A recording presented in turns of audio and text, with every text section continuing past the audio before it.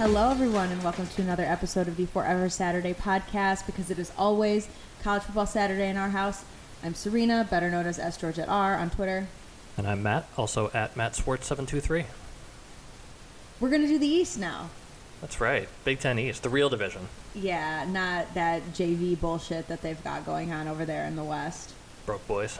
We're going to do it in the same way. We're going to do 2023 things. We contemplated doing something different, but we had already kind of thought about it, and we're gonna roll with it. We're gonna see how it goes. We were committed. Gotta finish it off. Yeah, we couldn't leave you hanging on what 2023 thing Penn State is. I mean, exactly. How are you going to live? Obviously.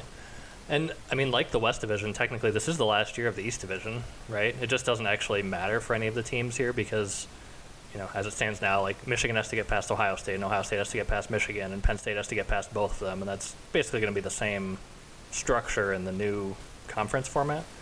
So, anyway, it would be nice, though, if, you know, for the final year here, we wrap it up with Michigan winning its third straight division title. They should do that. Yeah, cosign. I support this. Good. All right. It's done. Gavel, gavel. All right, so you want to kick things off here then? Like you said, we're starting 2023 things from the bottom, going up to the top, so you don't get to find out who we're picking for the winner until you get to the end. Sure. In a surprise to absolutely no one, at the bottom of the Big Ten, we have Indiana. Indiana. I was going to say Michigan State. I was about to be here for all of the troll, but it really is Indiana. I mean, that team looks deeply, deeply tragic. It's hard to think of a team. That's actually an interesting question. Think about 2020 and, you know, what they were coming off of, like 9 wins, right? They were aiming for like 9-win Indiana. Yeah, I think they went 8-1, if I remember right, because it was obviously a shortened schedule. But yeah, they were 1 touchdown away from beating Ohio State, going undefeated and winning the East outright. Is there a team that's fallen farther? That's from 2020 to today? Nothing comes to mind immediately. I mean, I was going to say that Michigan might be one of the few teams, maybe the only team that I can think of that's had their fortunes change more drastically since 2020, but in the totally opposite direction. Yeah. A lot more fun for us than for them. Like fallen farther. It's really hard to think of anybody. Yeah, no, I don't think so. I mean, to think where they were 2 years ago and Tom Allen looked like a goddamn magician, and then Kalen DeBoer left for Fresno State and Kane Womack left for South Alabama. They lost both their coordinators. They lost Mike Hart, and since then they are 6-18 overall and 2-16 in the Big Ten, which, woof. And that doesn't really seem like a blip at this point either, because 2023 looks real bad. Like, maybe not Northwestern bad, but pretty fucking bad. Looked up some of the numbers here, and the defense finished 109th in SP Plus last year and has 2 returning starters, and it's not the kind of returning starter situation where it's like they brought in a bunch of transfer upgrades. Like, they do not have a lot coming in. They do not have a lot coming back, so it looks pretty bad on that side of the ball. The offense, I think, might be a little bit better. We did see some life from them last year at times.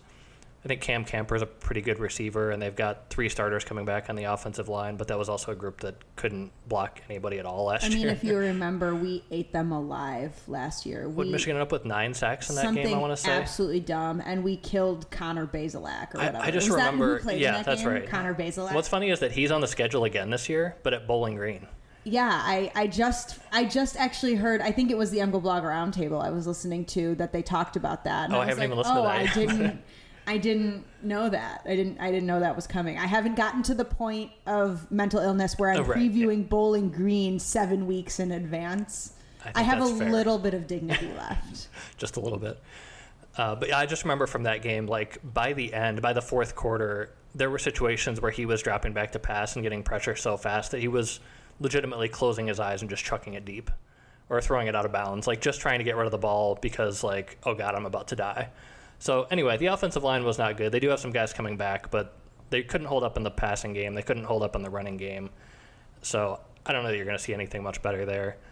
They are going to have a new quarterback with Bazelak moving on. It's either going to be Tennessee transfer Taven Jackson, who's actually Trace Jackson Davis's little brother. He's thrown one pass in his college career, so I don't really know what we're going to get out of him. Or it's going to be redshirt freshman Brendan Sorby. You're telling me you can't tell me exactly how good this guy is going to be after throwing one pass in his whole college career? I mean, probably you better. Don't know ball. Probably better at Tennessee, given what I've seen from that offense than what I've seen from the Indiana offense. But yeah, it's either going to be him or Brendan Sorby, who was a redshirt freshman and threw 6 passes last year at Indiana. So that situation's probably not going to be good. I mean, seems like almost definitely a step down from what they had last year, because Bazelak was at least kind of generally okay. Like, it was a bad offense, but he was one of the better parts of it. And like I said, there's probably going to be little to no running game. Again, the offensive line was bad. They really have very little coming back there. Jalen Lucas is probably the nominal starter. He's got a little bit of, like, speed, big playability, but this is probably the worst backfield in the conference, and given what we were saying before about the offensive line and the defense as a whole, this is just another situation where, kind of like Northwestern in the West, there's so little here talent-wise and performance-wise.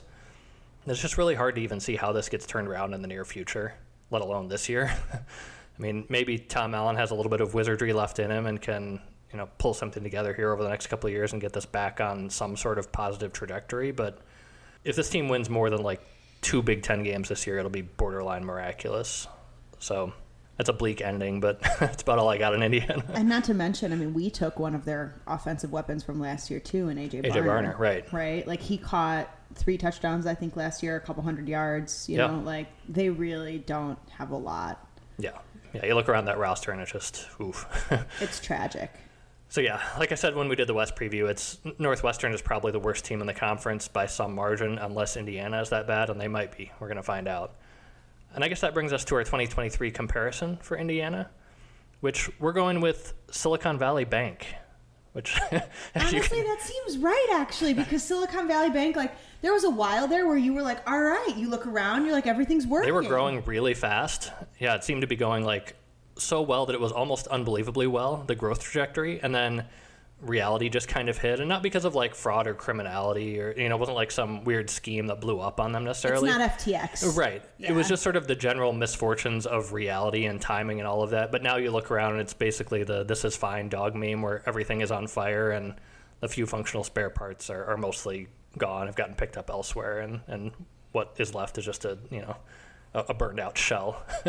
So that's a pretty rough comparison, but I don't think necessarily a wrong one.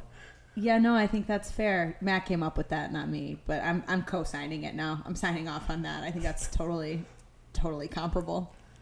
All right, moving on to number 6. Yeah, number 6 we have Rutgers.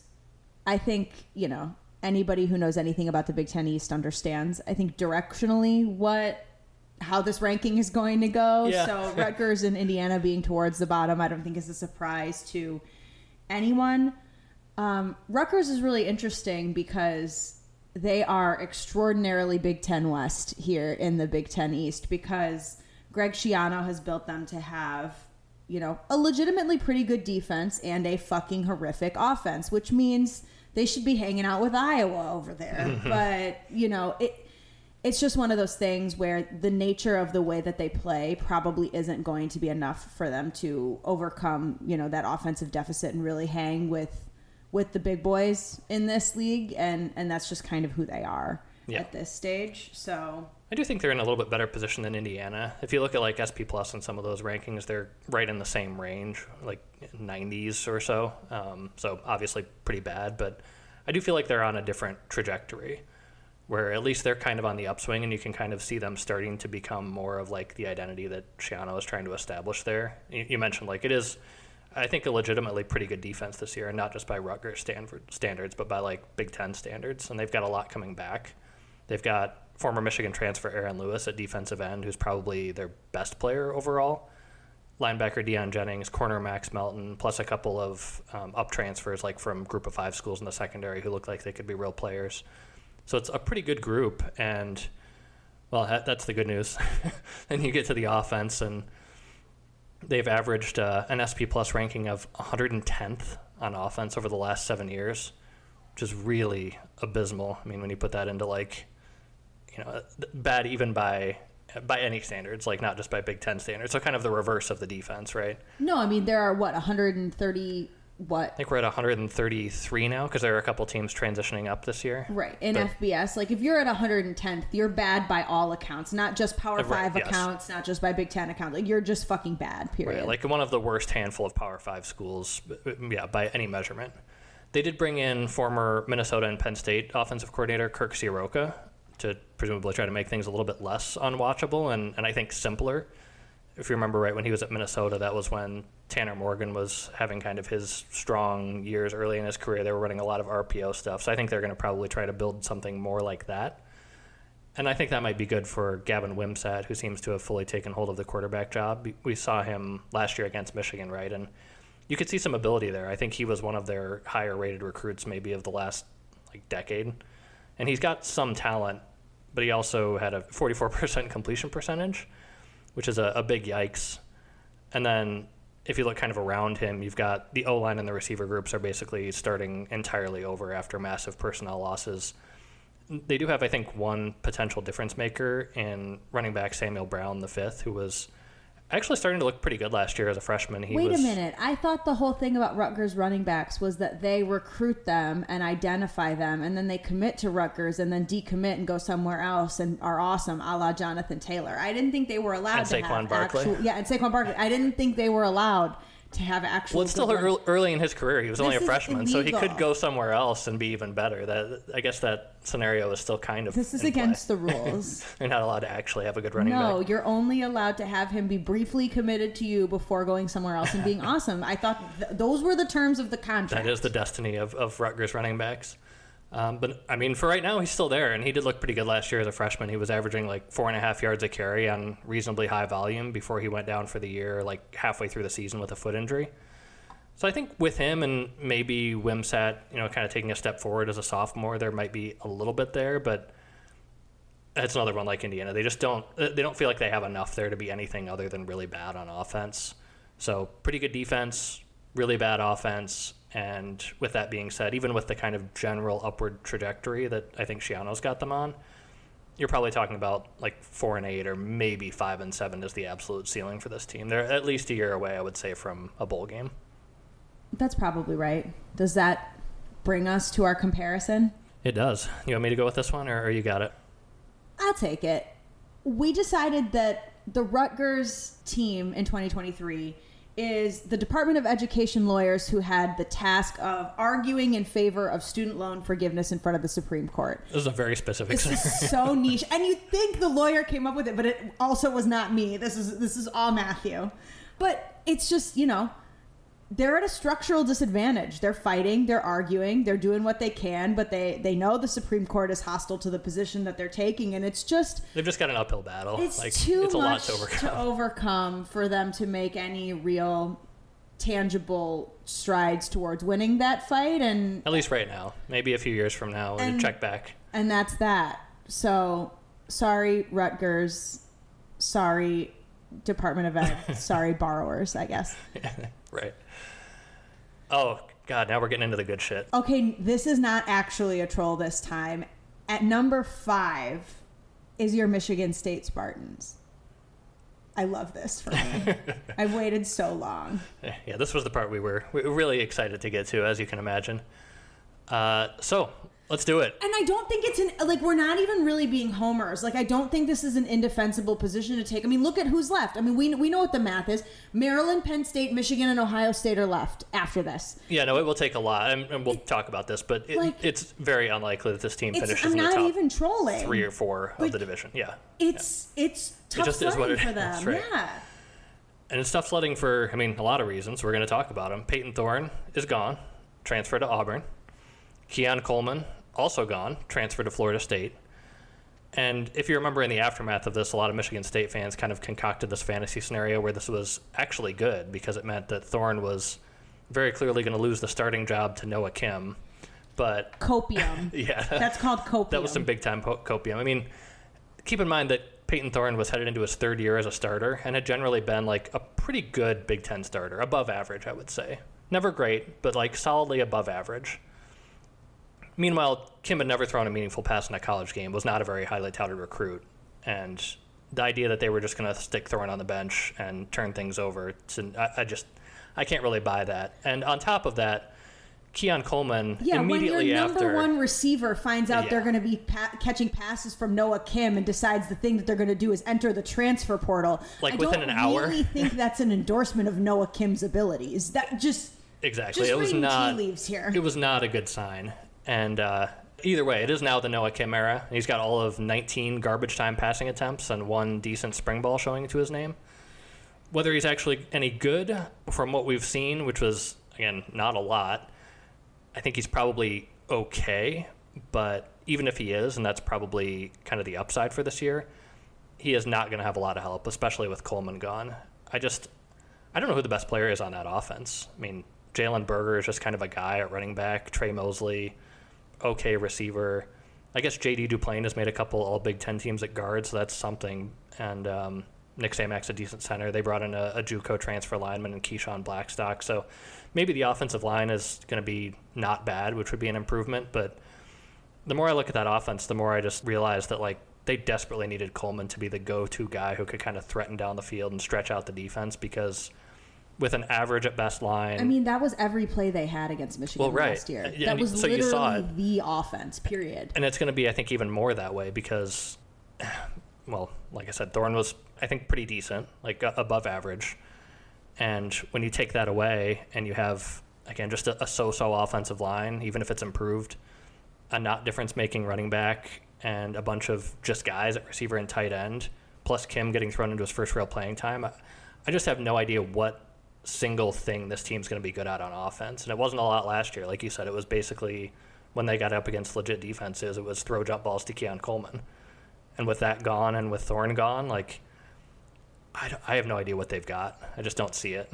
So I think it's going to be a pretty rough year for them on offense. It wasn't just Keon Coleman. They had another guy last year, right?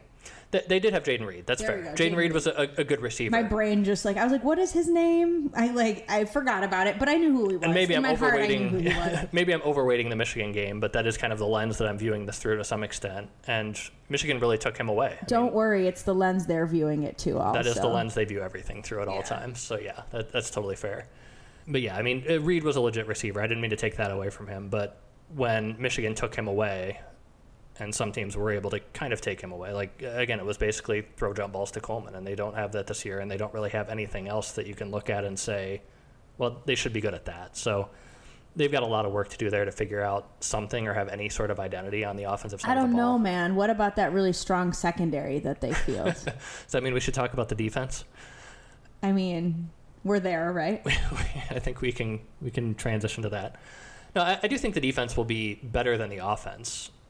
Especially in the front seven. That's a pretty good group. They've got Cal Halliday coming back. I think he's a legit good linebacker. Simeon Barrow and Derek Harmon on the interior of the line.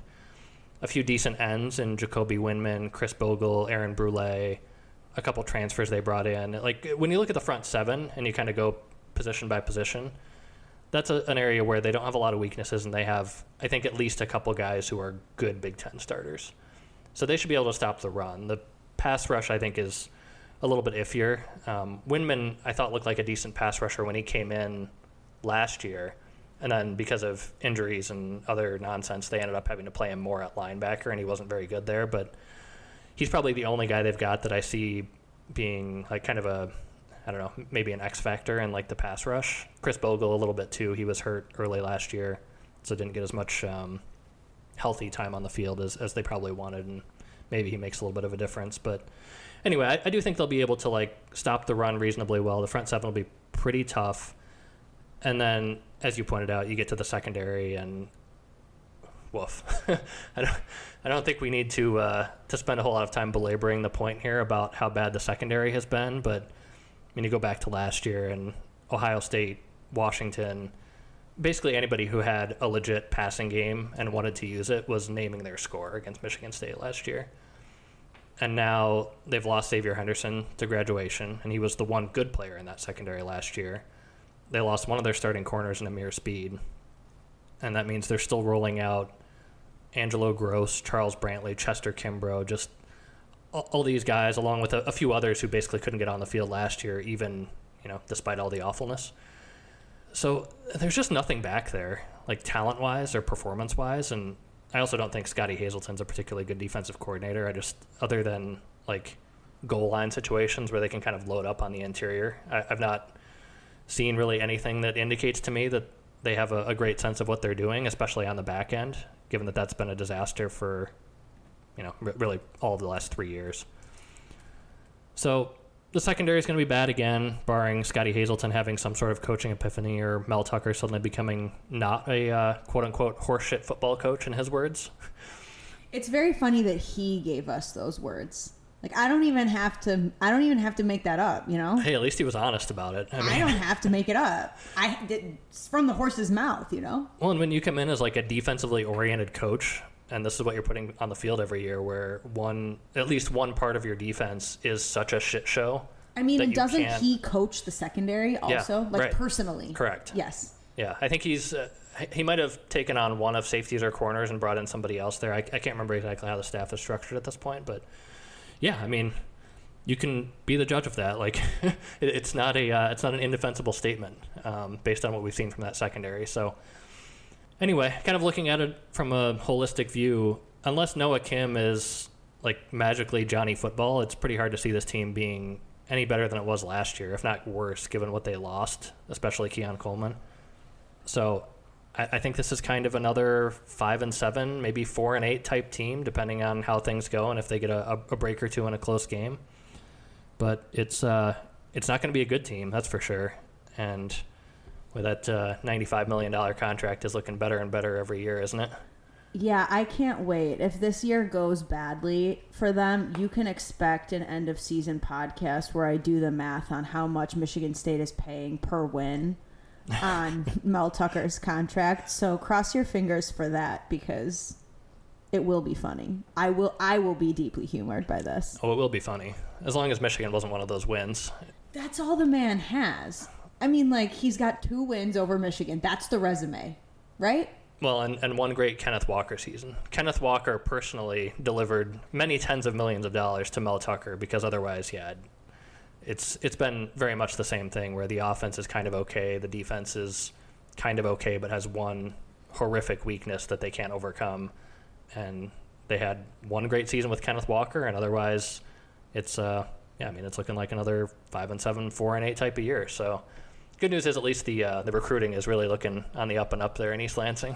I can't believe, as we record this on Monday evening, Michigan has lost the Aaron Scott recruitment to Ohio State. And I cannot believe the amount of shit talk I'm hearing from the folks in East Lansing. Like, they're talking shit? I haven't even seen this one. Sir, your house is on fire. What are you looking at my house for? They're making fun of our barbecue. They're like doing all. I'm like, look, they're down bad. All right, Okay, aside, would you eat that plate?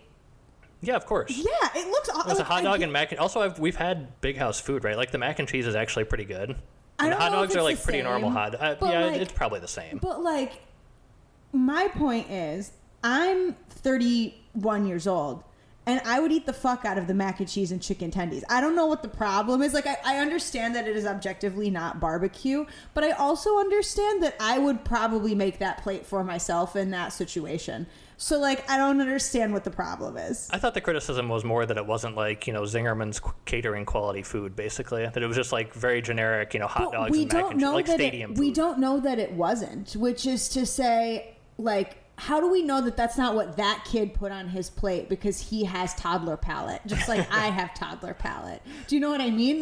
It's not necessarily a representative sample. That's fair. You know what I mean? Fair. I would eat the mac and cheese. I don't actually know, yeah. Whatever. Oh, I'll eat any mac and cheese anytime. Yeah, this doesn't matter. I'm just saying, keep an eye on your own house, Spartans. Okay, y'all got your own problems. Okay, you don't need to worry about what's going on over here. All right. Comparison time? 2023 comparison. We are going with Twitter, which can't be good, right? The premise here is that things were reasonably good a couple of years ago, and since then it's been pretty much a complete shit show being run by a guy the Slappies are pretty sure is a mastermind for some reason, but is actually clearly in way over his head. And there's little to nothing that's happening that provides any reason to think that things are going to get better anytime soon. So, yeah, that sounds like Twitter and Michigan State football, right? 100%. Note that this is bad for Twitter as Twitter users, or like bad for us as Twitter users, but also good for us as Michigan fans. Right, people are looking around at blue sky and they're like, what up? Looks pretty good. They're looking at threads, they're like, what up? And I kind of feel like that's what Keon Coleman and Peyton Thorne did, so I think it works.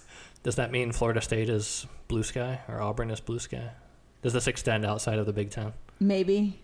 I don't know. Auburn's too chaotic to be like blue sky or threads. I don't know. We'll figure it out. Maybe, actually, we will not figure it out. I'm not spending any time thinking about what Auburn is as a practical matter. Yep, moving on. So, with Michigan State 5, we're now into the top, not quite the top half, but half-ish, I guess, of the division. And the point you made earlier, like, there's a pretty clear delineation here of, like, tiers within the Big Ten. Michigan State was pretty clearly ahead of Indiana and Rutgers, but pretty clearly behind the rest of the teams here. And at number 4, we've got Maryland, who I think is kind of in the same boat. Like, they're not quite on the tier of the teams to come, but they do have kind of a Maryland thing going, which is to say it's Talia Tagovailoa coming back. It's a lot of talent at receiver and tight end, good passing game, solid run game and O-line, a fine but not really difference-making defense, and probably 8-4. That's just kind of what they are at this point. It's been more or less the same team for the last 2 years, right? Like 2021, 2022, and now going into 2023, it doesn't really look like a substantively different team. So the one thing you can say about this program is that it very much does have an identity right now, both good and bad. And with Tagovailoa coming back, I actually thought that was a little bit of a surprise to me. I thought he might end up either declaring for the draft or... I was very surprised by that. And he mentioned just the other day that he had offers for, what did he say, it was $1.5 million, $1.5 million he had as a transfer to go to an unnamed SEC school, which I saw, it's funny, I saw some people on Twitter saying, like, you can just say Auburn, bro. And other people being like, well, obviously this was Bama. Or, people have their opposing ideas of exactly who this was. Bama really had a hole there. And, like, we all know that they have a Tagovailoa connection. Well, and he was there. He actually was at Alabama as a freshman before he transferred to Maryland. I did not remember that. He was there very briefly with Tua, if I remember right. But he left, I think, when Tua declared for the draft. Anyway, so he was there briefly. But yeah, I could see Alabama making sense trying to bring in like an established, pretty good starting quarterback as, maybe filling the one hole they have on that team that could, potentially keep them from making the playoff or winning a national title. Could be Auburn or, could be, I don't know, A&M. Like, he was vague enough about it that I don't really know who it was. But anyway, it's nice for Maryland they get him back because he's probably the second best quarterback in the league, I would say, behind JJ, at least pending what we get out of Ohio State. Yeah, until Kyle McCord shows up and puts up Ohio State 40 touchdowns and whatever. Or Penn State, Drew Eller, we're going to talk about him more. But there are a couple guys in the Big Ten who I think very easily could end up like leapfrogging him during the year. But from what we've seen going in, I think he's pretty clearly the second best quarterback in the Big Ten. And that's a nice starting point. On top of that, at receiver, they have they did lose Raheem Jarrett and Dante Demas. So meaningful losses there, but they do still have Jayshon Jones, a couple of solid transfers coming in Caden Prather, who's kind of one of those long, jumpy outside guys, a little bit like Raheem Jarrett, and Tyrese Chambers, who's probably going to be the starting slot guy after putting up some like pretty wild numbers at Florida International last year. So it's the standard Maryland, really talented receiver group. They also bring back tight end Corey Dyches, who's a really good athlete, a fun player. We saw him make some pretty impressive plays against Michigan last year. And Roman Hemby, who took over as a starter at running back last year during the season as a freshman, was pretty effective, largely because he's just kind of one of those like powerful bowling ball types, and Maryland stretches you out so much in the passing game that you get a lot of light boxes. So all in all, it works pretty well. The bad news for the offense is that the line is getting kind of got decimated by exits. 4 starters either graduated or transferred. So they've got Delmar Glaze coming back at tackle and then a bunch of up transfers and young guys. It seems like it could be kind of a problem spot overall that keeps them from maybe hitting the ceiling that they otherwise could have on offense with the talent they've got. On defense, they've got sort of a similar problem, I would say, in that the line got, again, hit hard by graduations and is going to be almost entirely new and or inexperienced guys this year. So that's not an ideal starting point. they're kind of the inverse of Michigan State, I would say, in that they have a pretty good amount of skill in the back seven between linebacker Jayshon Barham, safety Bill Brady, Cincinnati transfer Jaquan Shepard at corner, plus just generally a pretty good amount of experience scattered around in the secondary. So if the D-line holds up, the defense should be like fine to pretty good, probably about on par with the offense. But I guess the overarching question with this team is just whether it's the same as it's been, like we pointed out at the beginning, right? Like they've kind of got an identity and it looks like another version of 2021, 2022 Maryland. And the downside of that is that obviously both of the last 2 years they've just completely collapsed in November, right? Because of injuries or just general whatever, just kind of losing steam over the course of the season. And I mean, if you look back at the last 2 years, their only November win was against Rutgers. And at some point you have to win more games, right? It can't always be September Maryland and then you lose 3 out of the last 4 and you go 8-4. Like it can be. Maybe it will be again, but at some point, if you're ever going to be more than that and move up beyond like the clear middle tier of the conference, you've got to actually finish strong. And this year, I think the schedule sets up a little bit better for them. They do get Ohio State early, and they get Michigan State early. They get Illinois early-ish in October, but they still get Michigan and Penn State in November. And so on the whole, you look at them and it's like, okay, this is probably kind of the same team. The schedule's maybe a little bit more friendly, so maybe 9-3. I mean, to be fair for Maryland, that would be pretty good in this division where you've got Ohio State, Michigan, Penn State to get past. It's just going to be a lot, like, it's asking a lot to do much more than that, given, again, what the teams are ahead of them and what Maryland has to work with, even though it's a pretty good group. It's just, it doesn't have the overall, like, talent level or, it doesn't match up with Ohio State, Michigan, and Penn State at this stage. So it's pretty clearly the number 4 team, which is a little bit of progress for them from what they were 3, 4, 5 years ago. But that's probably all it is. Yeah, I mean, they're mid. Yeah, they're like the definition of mid, basically. Yeah. Oh. That could be a 2023 thing, actually, just like the word could just mid. be mid. Mid is like very 2023. I should point out, by the way, that a little fun tidbit here, that Josh Gaddis is now back as offensive coordinator, co-offensive coordinator, along with Kevin Sumlin under Mike Loxley. So that's kind of a random assortment of guys having fun together. Could be well, that's so funny because do you remember when they were like taking shots at each other? Oh yeah about like who was calling Alabama's offense or whatever. Right, that's what makes it fun, right? Is that Gaddis and Loxley they're having a mid-off. They are having a mid-off. Like, come on. That's funny. I like it. Yeah, no, that could be a fun storyline. I don't know why we didn't pick mid. Well, I think you've got a pretty fun comparison here. Correct. So for Maryland in 2023, I've picked who I believe to be one of the greatest artists of a generation as the comp, an artist that is currently headed out on tour, generating a lot of buzz. If you think I'm talking about Taylor Swift, you're delusional because the answer is obviously Pitbull, Mr. 305. Dale. And honestly, calling them mid and then saying that they're Pitbull is almost that seems unfair to Pitbull. It's almost unfair to no. It's unfair to me. I love Pitbull. Anybody who knows that your girl is a Pitbull stan. But, Pitbull's nothing but bangers, honestly. But that's the point, right? They have an identity.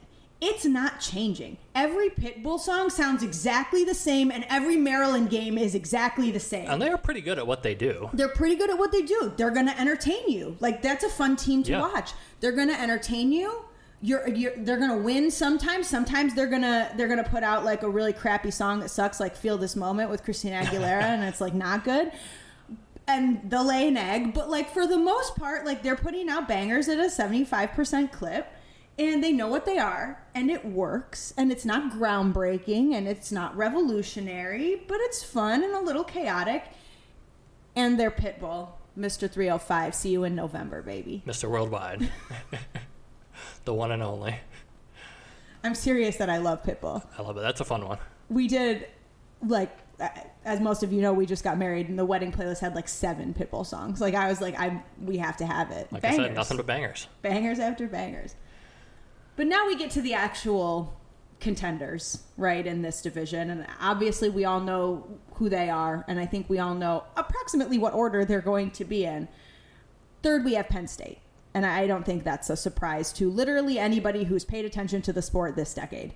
No, probably not.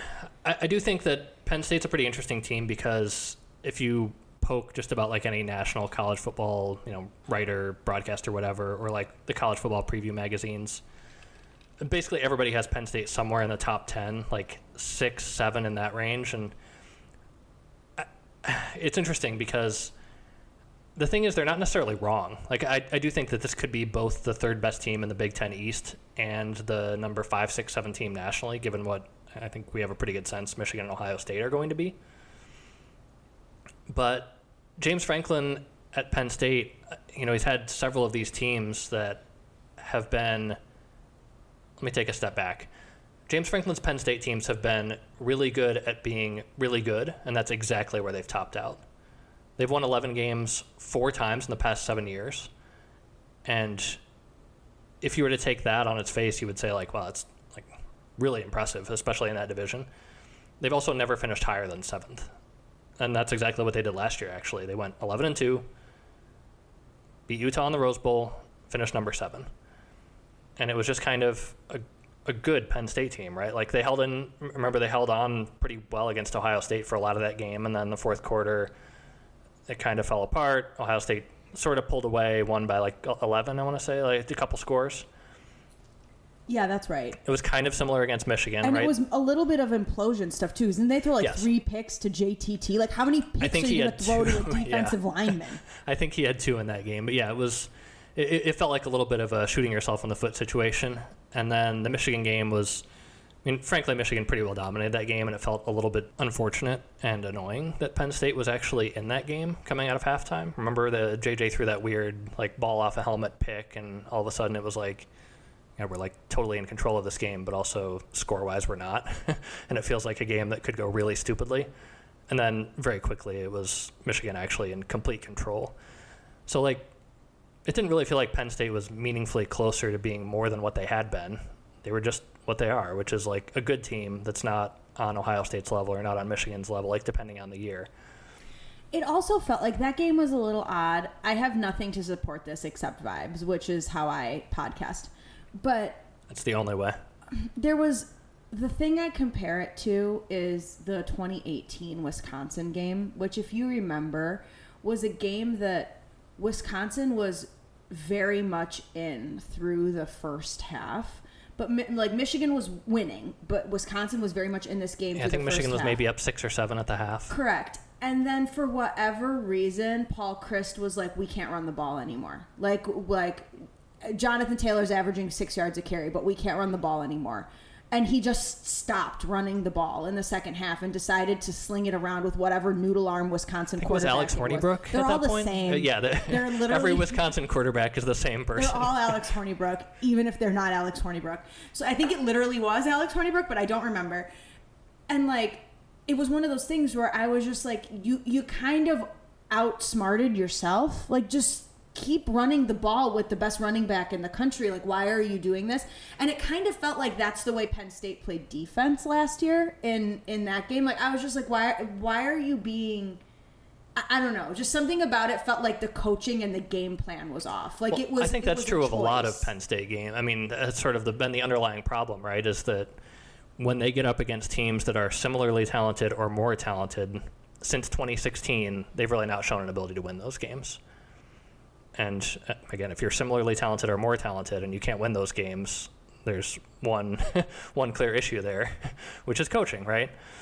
I mean, it's hard to really argue that like they're not good at what they're trying to do when, again, they've won 11 games 4 times in 7 years, and they keep being really good, but it does seem like there's a gap there.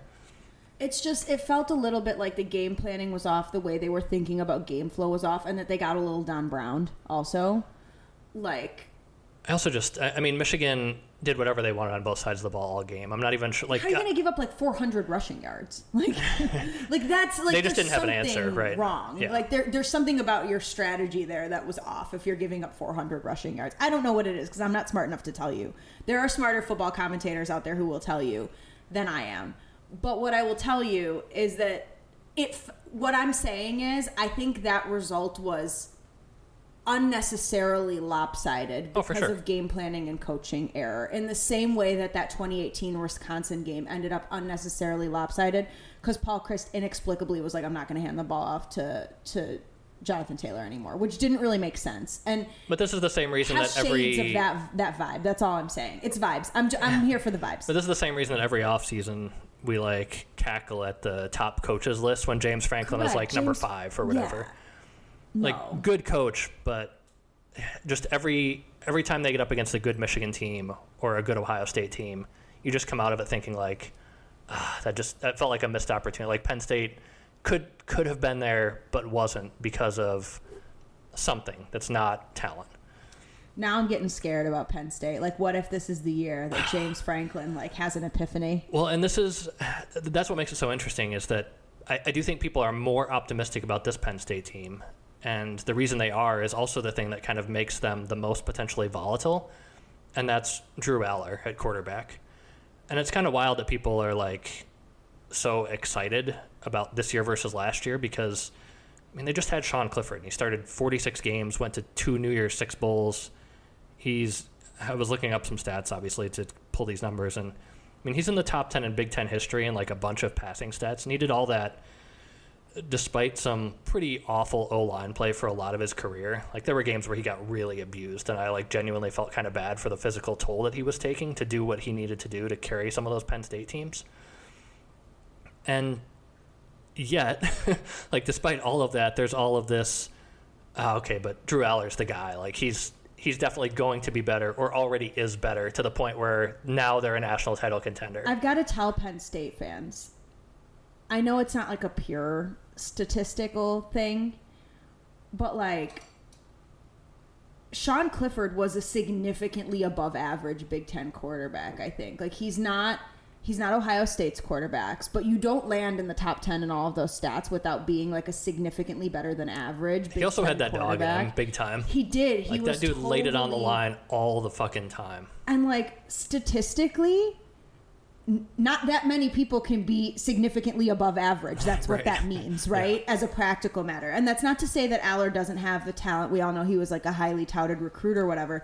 But it's a really tall order to expect a first-year starter to come in and be substantially better than what is already a historic above-average Big Ten quarterback. Like, it's wild to me how many people are not only predicting that but expecting it. Yeah, that to me feels like an overreach. That feels really aggressive as far as the projections go, and that's part of the reason I personally am not as bullish on Penn State as I feel like the national media is. That's not to say I still think they're going to finish third in the division and probably compete for like the top 10. But people who are like, okay, they're going to be threatening for the playoff this year. Like that's the thing where I'm like, they didn't really threaten for the playoff last year. No. And because by the end of October, he has to be like meaningfully better than Sean Clifford to get you in that position. And the guy was real good. Yeah. So like that just feels like a really aggressive, like if you're trying to project something and you're making assumptions, that feels, it's like, people are like talking about your retirement and they're like, well, if you assume a 14% return a year, and it's like, who the fuck is getting a 14% return a year? You know what I mean? Like try 8, buddy. Like 14? Try 6. Like, what do you mean 14? And that's what this feels like. That's what the projections of Drew Aller feel like to me right now. And could he be that? Could you yield 14? Maybe. But like, it does feel like a really aggressive assumption to make when you're projecting Penn State. Yeah. I mean, I think it's funny because the comparison here, I think it feels a lot like what Michigan was last year with JJ, right? Where it was like, Aller was even higher rated than JJ, actually. I think he was like a maybe top 5 overall prospect to a couple of the recruiting sites. And they're looking at this saying, okay, they had like good quarterback play. And this guy is maybe the, who gets them over the top, who can, like, from a physical talent passer standpoint, he's the guy who can get them to competing at like the national title level or, getting them onto that stage at least, in a way that maybe Sean Clifford couldn't. And maybe that's right. Like on talent, that's pretty hard to argue that he's not a step ahead of Sean Clifford. But I mean, we saw him last year. He played a little bit, mostly in garbage time. I think he completed like 53% of his passes. He looked, like a talented guy who was not really ready.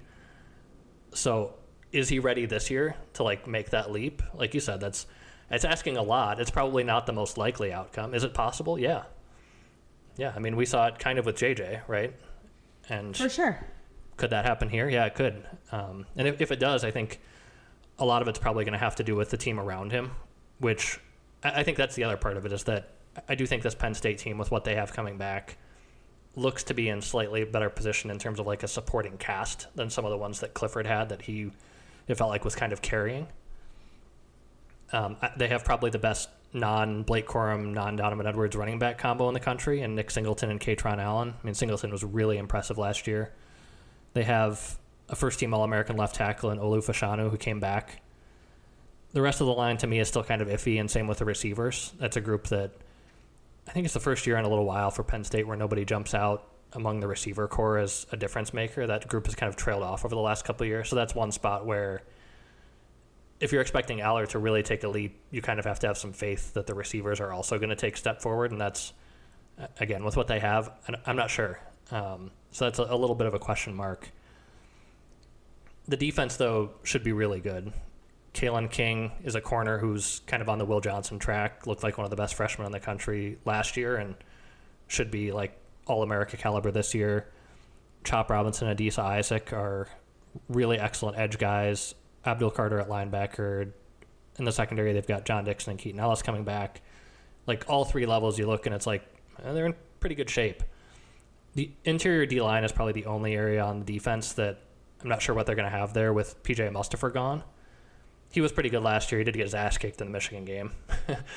But that was also what the Michigan interior O-line did to pretty much everybody all year. So didn't necessarily fault him too much for that. But anyway, he's gone, and they don't have like a real obvious replacement there. But if they're even like okay enough on the interior, it's probably a top 10 defense nationally. So again, you put that with the running game and what should be a little bit better offensive line. And, if Aller kind of takes that at least somewhat of a step, it's going to be a really good team. It's just like we were talking about earlier with Penn State. Is it a great team? I don't know. Like you kind of have to be willing to buy on Aller and take a little bit of a leap of faith there, especially with what we talked about with the James Franklin coaching and especially the offense. It feels like that's always kind of been the area that's like a little bit janky. The Penn State defenses have generally been pretty good, but the offense, it always feels like there's something that's not quite there unless they have Saquon Barkley. And Nick Singleton's really good, but I don't think he's Saquon Barkley. Correct. There's a lot of moments where you're watching this, and I felt this way about Michigan's offense a lot of times. I complained about it a lot with respect to Michigan's offense in the Penn State game in 2021, specifically the one that ended with Eric All, and that the all too well touchdown. That's what I'll call it till the end of time. But like, I've always, looked around at Michigan's offense in the past and been like, this is held together by like Scotch tape and hopes and dreams, And well, it felt like they always made State's things. Offense feels like that still, in non-Saquon Barkley times. It always felt, for a while at least, if you go back to, the early parts of the Jim Harbaugh tenure, basically up until 2021, it often felt like the Michigan offense was set up in a way where it made things harder than they needed to be. Like everything was happening in constricted space, and it just looked difficult. Basically, every yard looked a little bit harder than it was for a good offense. And that's kind of how it's felt for Penn State sometimes. So that, I guess we're going to find out how much of that was quarterback play and how much of that was coaching, and how closely those two are intertwined. Right. For Penn State to get there, which we're not saying they can't. I think both of us think that they can, right? It's just, it's one of those things. In the same vein, Michigan hadn't beaten Ohio State forever, and then in 2021, they just did. Until they did, yeah. The thing that doesn't happen just doesn't happen until one day it does. And that's what would need to happen for Penn State. Like the things that they haven't been able to do so far, they're just going to have to do at some point in order to get over this hurdle. And that's why it's hard for me it's hard for me to predict them doing it because history tells me they haven't been able to. That's in 2016, basically. But that doesn't mean it's impossible. Yeah, right. So, and that's kind of where they are. Can they do it? Yeah, but they have to do the thing that they haven't been able to do yet for the first time. And I'm not going to give them the benefit of the doubt. You know, I'm just not going to. Other people might. It's hard to take on faith. I didn't give Michigan the benefit of the doubt to do the things they were doing until they did them, and I'm not going to treat Penn State any better than I treat my favorite team. I think that's fair. So yeah, we're going to find out. Like maybe this is the year they do it, and we're back here in late December talking about, hey, they finally got over the hump and Penn State's going to the playoff, or 11-1, they beat Ohio State, they beat whatever it is, and it feels like they're really there, kind of, where they have not been able to get to before. Or maybe we're back here in a few months and they went 8-4 and we're saying LOL frames. They still can't coach offense and Drew Eller wasn't anything, and actually Sean Clifford was pretty good and it would have been nice to have him back maybe. So we'll see. And that brings us to the 2023 comp. Do you want to do this one? I can take this one. We've got Sydney Sweeney. So this was kind of we debated this one a little bit, but it felt like the right fit because been doing some relatively big things, had a pretty good run here over the last few years, and now more recently has been getting kind of hyped up to another level as like the next big thing. And maybe that happens, got the potential, got the whatever. And that being said, there have been a lot of, next big things that never really panned out and ended up as just things. Like reasonably successful, but not the big thing that they were supposed to be. And that's kind of how this Penn State team feels. Is like they're getting that sort of hype, and whether they get there, we're going to find out. Yeah, I think that's right.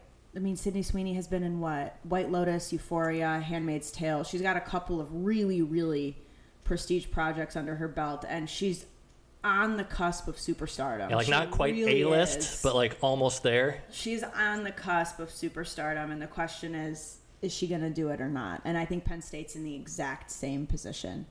I think she's got some sort of like action movie coming up where she's like really, getting to flex her acting chops. That's getting like a lot of hype, and I guess that's the question, right? Like, do they taper, or are they an A-lister? That's right. Find out. All right. So we've made it to the final two, and I don't think there's a whole lot of surprise here about which two are the final two. But. At number 2, we have, God, I've waited so long for this day. I've waited so long for this day. At number 2, we have Ohio State. And this is the first time in my life that I have ever thought about ranking the Big Ten before the season and not had Ohio State in the number 1 spot. Well, remember last week? In my life. I know, yeah. No, it's really wild.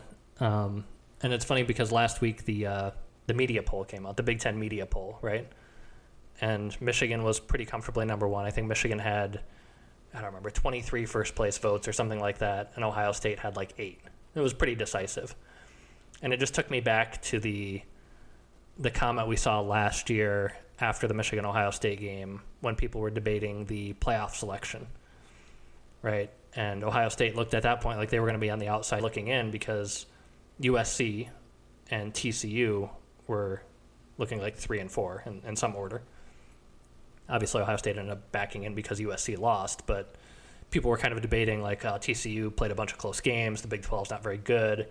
And there was a comment from an Ohio State fan on Twitter, and they said, so TCU is getting credited for not playing in Michigan's division. And I don't even remember who it was, but somebody retweeted that and said, that's right, Michigan's division. And the media poll just kind of took me back to that because Matt thinks about that tweet like 3 times a day. Correct. It literally lives in his head. He's going to frame it. It's going to become a mural in our like bedroom wall. But there's just something about like those 4 words that so perfectly encapsulated the state of this right now, where it's like, okay, 2021, that happened. We finally did it. And it was amazing and magical. And at the same time, in the back of our heads, there was a lot of, I think every logical Michigan fan felt, okay, but was that like 2011, where we got one and then and then we don't win another one for a fucking decade. Like it was a fluke, and we're going to look back in a few years and say, we should have done more. Like we just couldn't sustain it, and it didn't really mean anything. But 2022 wasn't that. 2022 was going to Ohio State and winning in their place with perfect weather. There were no possible excuses. And after that, you kind of have to say, like, yeah, Michigan's at the top right now, and Ohio State is the one that has to prove it. And the media poll bears that out, right? Like, Michigan is a decisive number one. It is Michigan's division for right now. So Ohio State gets to be number 2. Like I said, I've been waiting for this day for a really long time. It is really difficult not to think of them as the measuring stick. They've been the measuring stick for so long. Well, they still are, kind of. Yeah, I think that's right. And for me, I mean, when we're ranking 1 and 2 here, right, we obviously know who we think 1 is at this point by process of elimination. But for me, 1 and 2 is basically separated by a hair, and the thing that is separating them to me is, number 1, Michigan will get this game at home, and number 2, Michigan will be returning its starting quarterback and Ohio State is not. Yep. And that to me is the margin, period. That's it. That's really it. I don't know what else to say about that, but I think there's probably a little bit more that we can get to as we kind of dive into the preview here. But I do want to point out that, I mean, you mentioned like Ohio State being the measuring stick or not the measuring stick, and I say they still kind of are, because like the first 11 games of the year, as we watch Michigan, we're still going to be looking at, can we get past Ohio State, right? And that's kind of question number 1, and there's going to be question number 2 of like, okay, in the back of our mind, if we get past Ohio State, like, can we win the whole thing? Because that's very clearly a stated goal from a lot of people around this team this year. Like that goal is out there, and it's not just a pipe dream. But from a measuring stick standpoint, I mean, Ryan Day is 31-2 in the Big Ten in 4 years as a coach, and 45-6 overall, which is really stupid. And yet, I'm not going to say he gets fired if he loses like pretty badly to Michigan again for the 3rd year in a row, but I am going to say it's possible, even with it would be like a 93% conference winning percentage or something like that. The bar is just that high for Ohio State, given what they've been for a long time, like most of our lifetimes. And as Michigan fans, we know exactly how frustrating it is, or how it can be at least, to be extremely good, like maybe even national title worthy, but also have an infuriating ability to get past the one measuring stick or obstacle that really matters. We've been there, right? Pretty recently. Doesn't sound familiar. And that's just where Ohio State's at right now. I mean, and this year they do get a couple challenges that, like you mentioned, the quarterback situation. On top of that, they have a changeover at offensive coordinator with Kevin Wilson leaving for Tulsa and Brian Hartline getting promoted. It sounds like he's going to be maybe play caller. It's still kind of unclear if that's going to be more Day's world or if that's something that Brian Hartline is going to take over. But they've got that to deal with, in addition to the transition away from Coleridge Bernard Stroud IV. Amazing name, by the way. I still don't know where the J comes from. Yeah, it doesn't actually make sense. CJ. Coleridge Bernard. I don't get it. I don't get it. Someone explain it to me like I'm 5. Well, he is the 4th, so maybe it was like a Coleridge Jr. kind of thing, but he's not really a junior. No, it's the 4th. Yeah, it's not the same thing as junior. Speaking of which, he definitely didn't have his legacy defined by losing to Michigan. I think he made that pretty clear that didn't mean anything, right? Oh, come on. We've done this too many times. Moving on. All right, so in C.J. Stroud's absence, we have probably sophomore Kyle McCord as the next guy in line for the standard 3,500-yard, 40-touchdown Heisman finalist season. He'll probably do all that because that's just what Ohio State does. But just for a second, imagine if he didn't. It could be... They're going to have some trouble because... It could be really fun. I mean, that's the thing, right? They have elite quarterback play year after year after year after year. And the most tantalizing possibility for us Michigan fans is that this is the year that for the first time in, I don't know, almost 10 years that they don't. Yeah, maybe more than 10 years. I can't even... Right. I mean, it's hard to call, I don't know, is Braxton Miller, elite quarterback play? I'm not sure. That's he really wasn't elite college quarterback play, but it's not Right, he wasn't NFL. Elite NFL, but also that's not what Ohio State was at that point. It was elite quarterback play in the sense that, he was a legit Heisman candidate because that's what Urban Meyer's offense was built around. So they still had elite quarterback play, just in a different structure. Correct. And they fully transitioned to something different while somehow maintaining that elite quarterback play every year, which has been kind of infuriating. But anyway, I think that what you just mentioned, that's why a lot of the Ohio State people seemed super anxious or angsty or something coming out of the spring game. Because McCord was 18 for 34 in that game and looked pretty shaky, especially on like the intermediate stuff where you kind of make your money in that offense, including about three or four terrible throws that probably should have been picked off.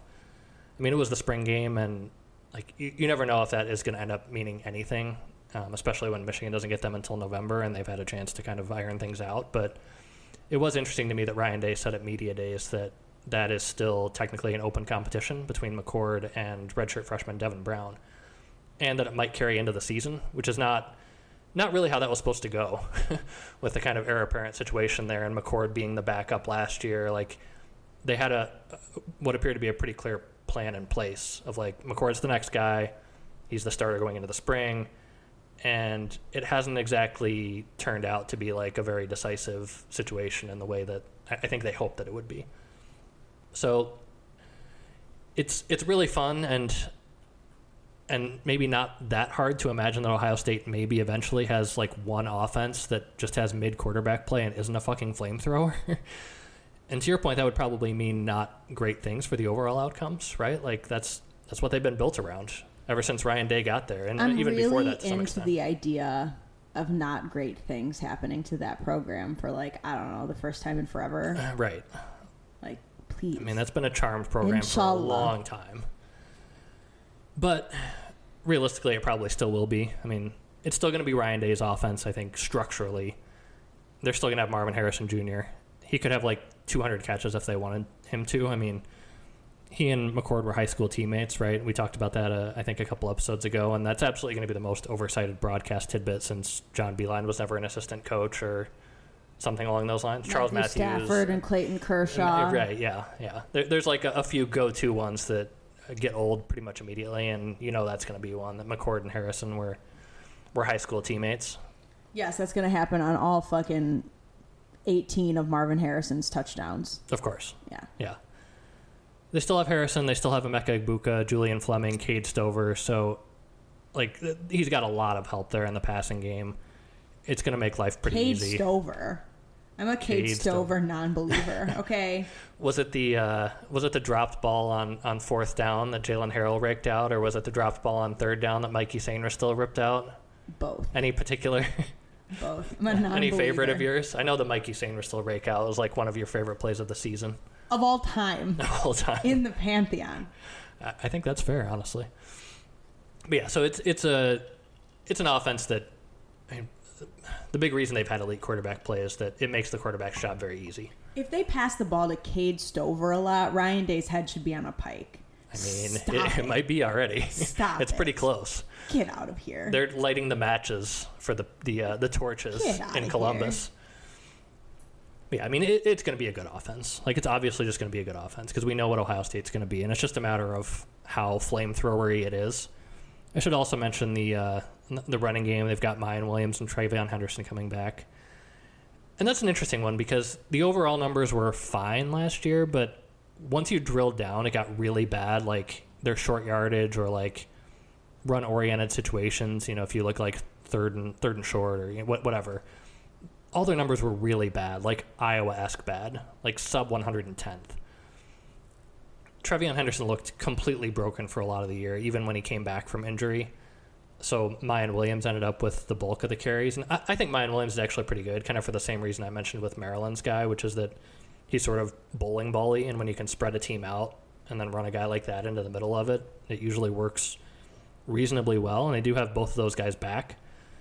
But the O-line replaces both tackles, right? Both All-Americans, both first-round picks, and at center.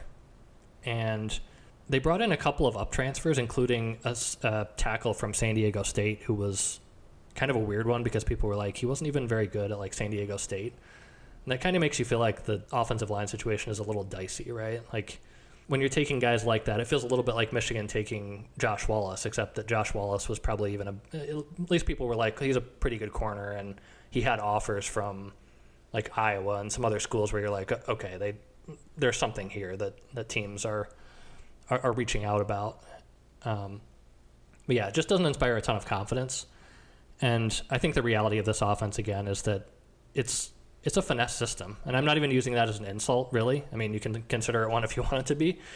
But it just is what it is. It spreads you out, and it creates a lot of space, and it creates a lot of big plays. But when both teams know that Ohio State absolutely has to get 2 yards because it's 3rd and 2 or 4th and 1.5 or whatever, that's a battle that you can win up front if you aren't getting completely overwhelmed on talent. And Michigan's not getting overwhelmed on talent, and Penn State's up front not getting overwhelmed on talent. And so you just see that. And you've seen that consistently since Ryan Day took over, right? Like that just is that's what they are. What did we say after the game last year? The Mikey Sainristil quote, right? They are what we thought they were. And that's what they are. So I don't think you're going to see that change a whole lot. No, it's not. I mean, that's been their identity for years. It's not going anywhere. That's who they are. When they have to line up and get, 2 yards, they struggle. And if they can throw the ball down the field on a gigantic play to one of their receivers who's blown past one of your corners, they're great. If you match them up against Michigan State, they're going to put up 60 points and 700 yards. Correct. They're going to light the world on fire. And that's who they are. Right. It's just who they are.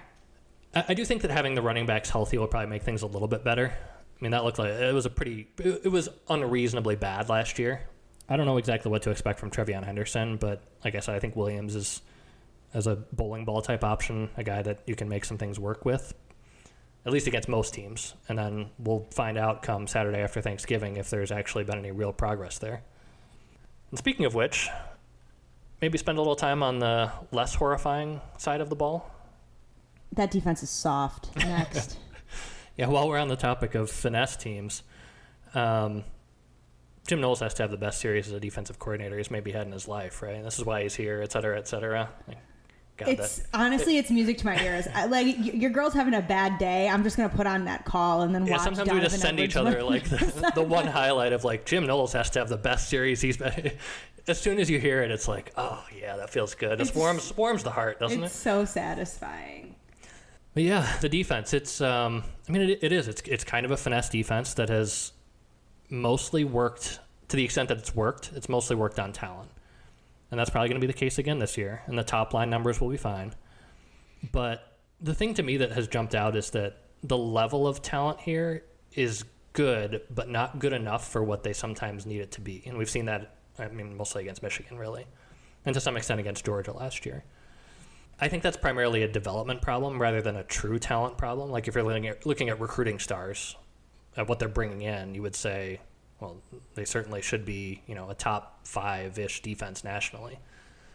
But from a development standpoint, they just haven't produced the Bosa's or the Chase Youngs, or if you go back to the Tressel eras, the top 10 linebackers, or even the corners. I mean, they had a run of really elite corner play for a while. And you look around the defense now, and it's like, okay, sure, like JT Tuimoloau is very good, and Tommy Eichenberg is a good linebacker, but like, it's not, I think, what it probably has to be to make up for what they have lost in development and scheme over the last few years. They have, going back to last year, they were 23rd in SP Plus defense. And that's fine, but like, that's not going to win you a national title. And they could have won a national title with like, number 15 defense or something, just a little bit better. Like one more stop against Georgia. Or maybe 1 or 2 more stops against Michigan, so they get themselves a better matchup. Like, they're not that far off, but the defense just isn't there. And as I mentioned, when you like drilling down a little bit further, there's an SP Plus stat called marginal explosiveness, which is basically when you give up a big play, how big is it? They were 119th nationally. When they got bad. And this is probably not very surprising to anybody who watched the Michigan-Ohio State game. What they had to do was, and we'll talk about this a little bit more, but they had to overcommit, basically, to make up for some of their shortcomings in certain areas. And so when they got beat... You mean that soft-ass line? When they got beat, they got torched. And that was a problem against more teams than just Michigan, but Michigan was the one that really took advantage of that. So again, it's probably going to be a fine defense with Tui Moluau, who's probably the best edge guy in the Big Ten, Tommy Eichenberg, who, he's a first-team All-Big Ten guy, even though to me, again, he doesn't stand out as like the high-end linebackers we used to see back in the Jim Tressel days. They've got former like top 5 overall recruit Jack Sawyer lining up at the other edge spot across from Tui Moluau. Michael Hall, a lot of people are talking about as maybe a first-round pick at defensive tackle. Denzel Burke at corner. They got a couple of quality transfers in the secondary. They got Davis Nigbanuson, who was a guy that Michigan was interested in from Ole Miss at corner, and safety Jahad Carter from Syracuse. So I think they added some in the secondary that's probably going to help. I mean, God, Lathan Ransom had one of the most brutal safety games I've ever seen against Michigan. You almost feel bad for him, honestly. Almost, but not quite. I don't. I mean, you other people might, not me. You might, not yeah. from where I'm sitting. But. And Cam Martinez, frankly, wasn't a whole lot better in that game. Like, it was pretty rough. But at the same time, like, Lathan Ransom's on small Big Ten teams, and you look around at all those guys I just mentioned, and it's not like there are glaring holes. Again, talent is really not the problem. It's just, it's not like there are the all-world guys. They don't have a CJ Stroud, a Marvin Harrison, and a Emeka Egbuka. Like, what they're doing on offense, they're not replicating on defense. And that's just, it's a little bit of a weakness for them, relatively speaking. It's probably going to be more than good enough for 10-ish games on the schedule. And then between the Michigan game and maybe the Penn State game, depending on what Drew Aller is, Jim Knowles is going to have another this is why he's here moment, for better or for worse. And, we're going to find out. I frankly, I'm skeptical that it's going to look a lot different given what we've seen from them for the last couple of years and given what we talked about as the identity of this program, which is kind of finesse and not really having the development that they need. But go ahead. You were going to say something.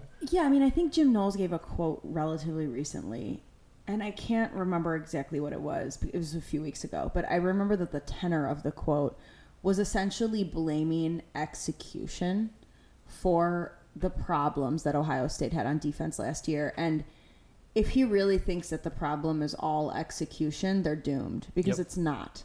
It's just fundamentally not. And I think, the Michigan-Ohio State game is the quintessential example of that.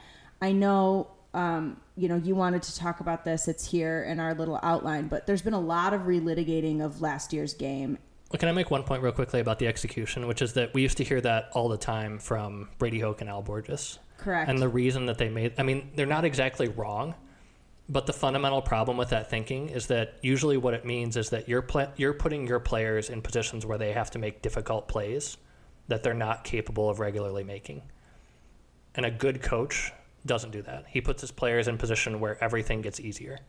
And you can still have execution errors, but the reality is that by making the jobs easier, you just get fewer of them by nature, right? Yeah. So I think you're right. If that's really his philosophy or his view on what the...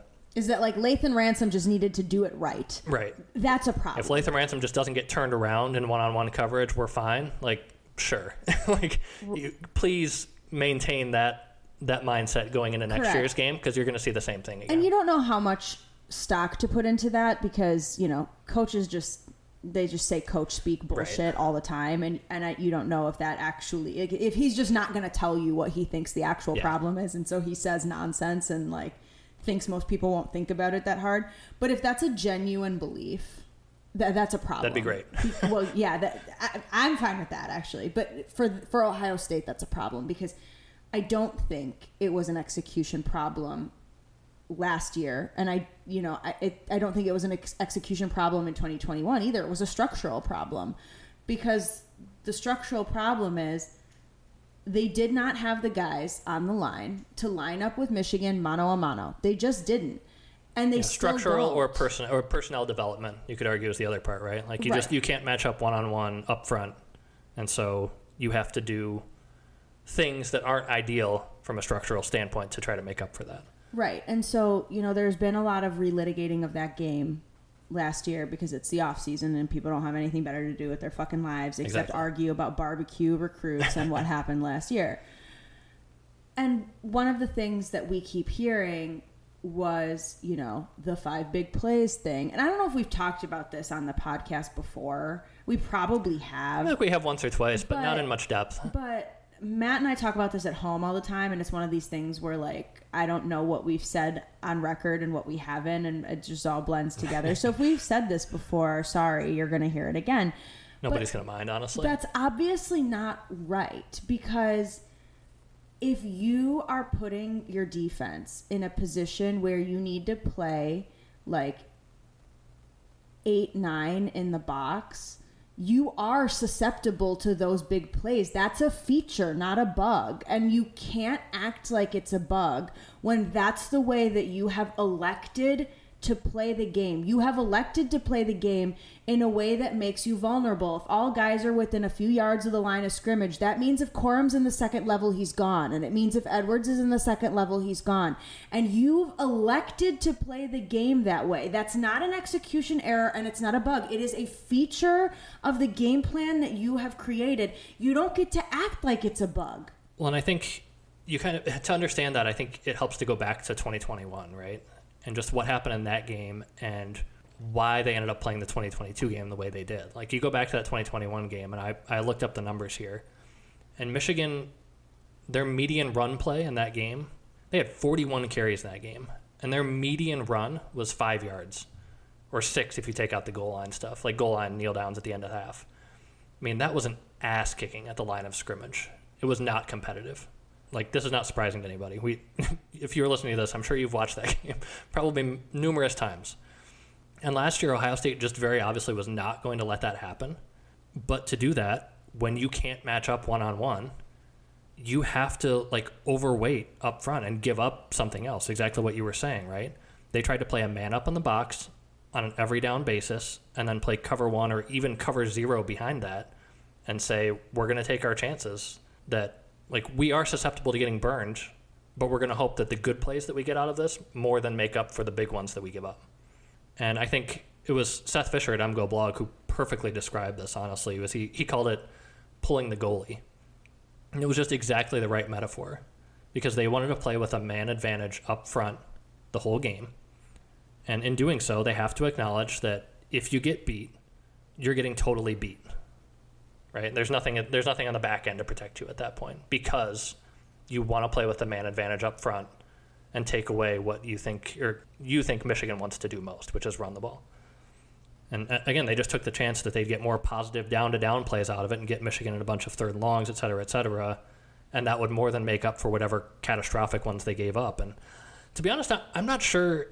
You've asked me about this, like, how would you do it, or what do you think can be done differently? And I'm really not sure that was the wrong approach. I mean, in fairness, TCU also played their game that way, too. They played really aggressively. And it worked for them. Yeah, I mean, Michigan ended up scoring, 45 points or whatever, so you did see some of the same thing.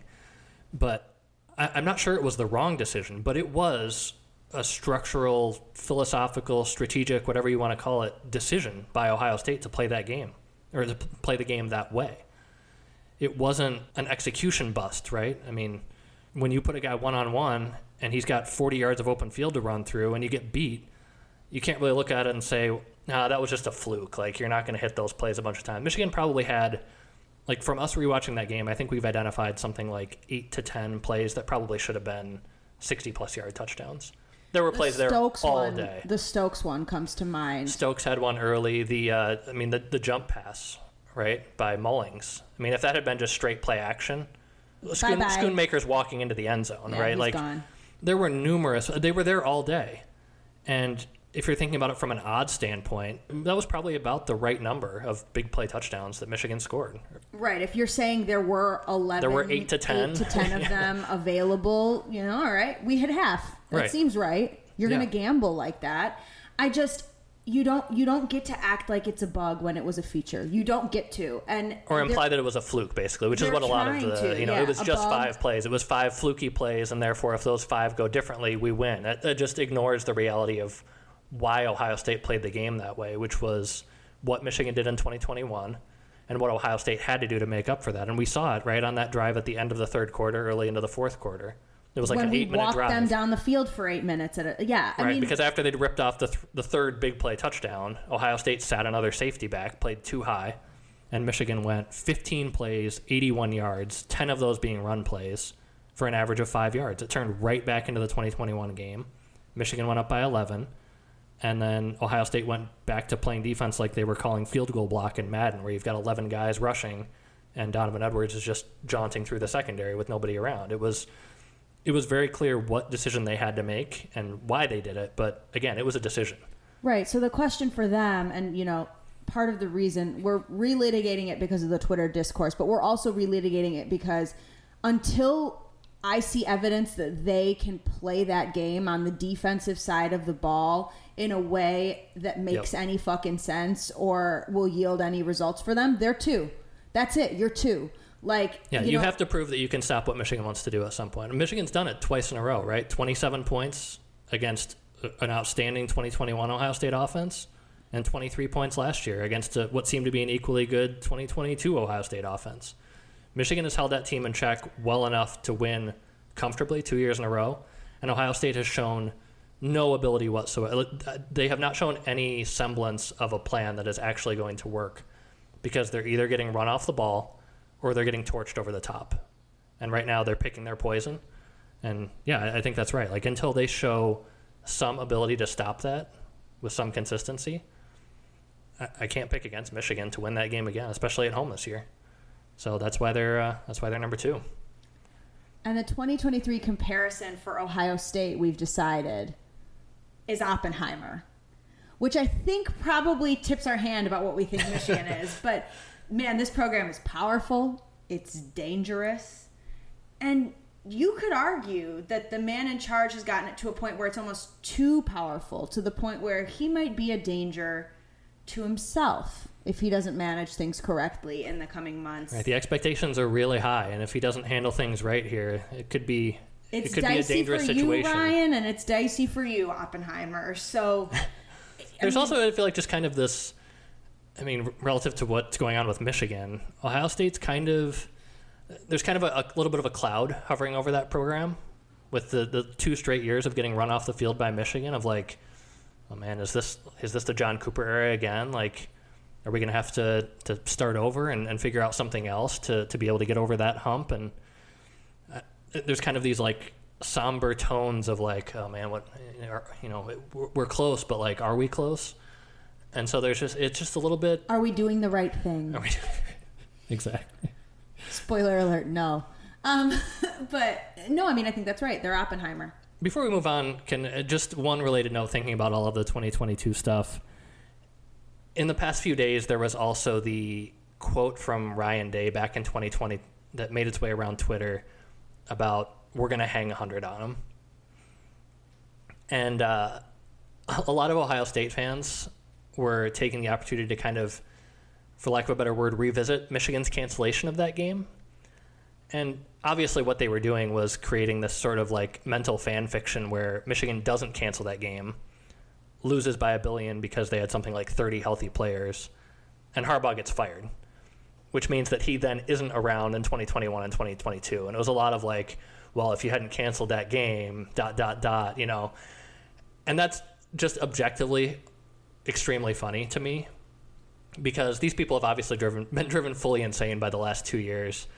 And it means that they're kind of accepting the reality of what happened in 2021 and 2022. And they're now trying to create this sort of revisionist history of yeah, but if Harbaugh wasn't there, yeah, man, guess what? He is. And here we are. Copium Part 2. Copium Part 2. Yeah. All right. Number 1, Big Ten East. Whose division is this? Michigan's division. Michigan's division. That's goddamn right. We're not going to talk in too much detail about Michigan here just because we're literally going to spend 4 podcasts between now and the beginning of the year talking about Michigan. We're about to fully dive into the offense defense previews, so it doesn't really make sense to spend a lot of time doing that here at the end of this episode that's already pushing an hour and a half. But as we just talked about with Ohio State and the matchup there, this has to be the division favorite. It is the division favorite by a pretty healthy margin according to the media poll going into the year. And I think we've mentioned this on the podcast before that, barring a really problematic injury or two or just some general weirdness about something taking a big step back in a way that can't possibly be predicted, this should be one of Michigan's best teams in my lifetime. I think back to, Definitely. Again, 2006, maybe 2003, if you want to go back to 97, maybe. We're getting back there. We're really, really flirting with the edge of my lifetime if we have to go back to 97, so... Yeah, I mean, on paper at least, like obviously there are questions to answer and things that you never really know how they're going to play out, but it looks really promising. It looks like a team that should be the division favorite going in, and just in general, it should be really fucking fun. So we're excited about the next few weeks and getting more into the Michigan-specific content here. Yeah, and like we said, because of the return of JJ, the fact that Michigan plays this game at home, and just the fact that it seems like Michigan is winning the stylistic battle between it and Ohio State. They have imposed their will. They play this game the way they want to, and they've done that against everybody, really. I mean, that's part of, I think, what makes them so clear as the division favorite is it's not like you can look back at the Penn State game and say, like, oh, well, Penn State was really close. I mean, Michigan played the same game. They played the game they wanted to play against everybody. And they basically got the same team. For better or for worse sometimes. Yeah. But sometimes it took a while, but eventually they leaned on you until you fell over and you got crushed, right? And that's just how that season went. And we're going to have plenty of time to think about, whether that is something that can be done again or whether, this year looks quite like last year. But there's really no reason to think that this Michigan team won't be the best team in the division, if not the conference. So that's where we're at. You want to take the 2023 comparison to kind of play us off here? Barbie. Michigan is Barbie. And the reason why is because the vibes are amazing. It's the 80s, it's the 90s, all over again. It's feeling good. It's feeling amazing. All eyes are on us. We're ruling right now. Everybody's talking about Michigan as, maybe the national championship favorite. It's wild to have all the attention, all the eyes on us, like you said. And for a nice little mathematical tidbit, Barbie doubled up Oppenheimer at the box office, or just about doubled up Oppenheimer at the box office on its first weekend. And what's 23 times 2? It's around 45. It's pretty close ballpark. To 45. It felt right. Michigan's Barbie. It does feel right. And also, I think going with the spirit of the Barbie movie specifically, since we did take 2023 here, there's probably going to be some unpleasant shit and some hard realities that we have to get through to get to where Michigan really wants to be, right? There is a larger goal that is not quite where Michigan has gotten to yet over the last couple of years.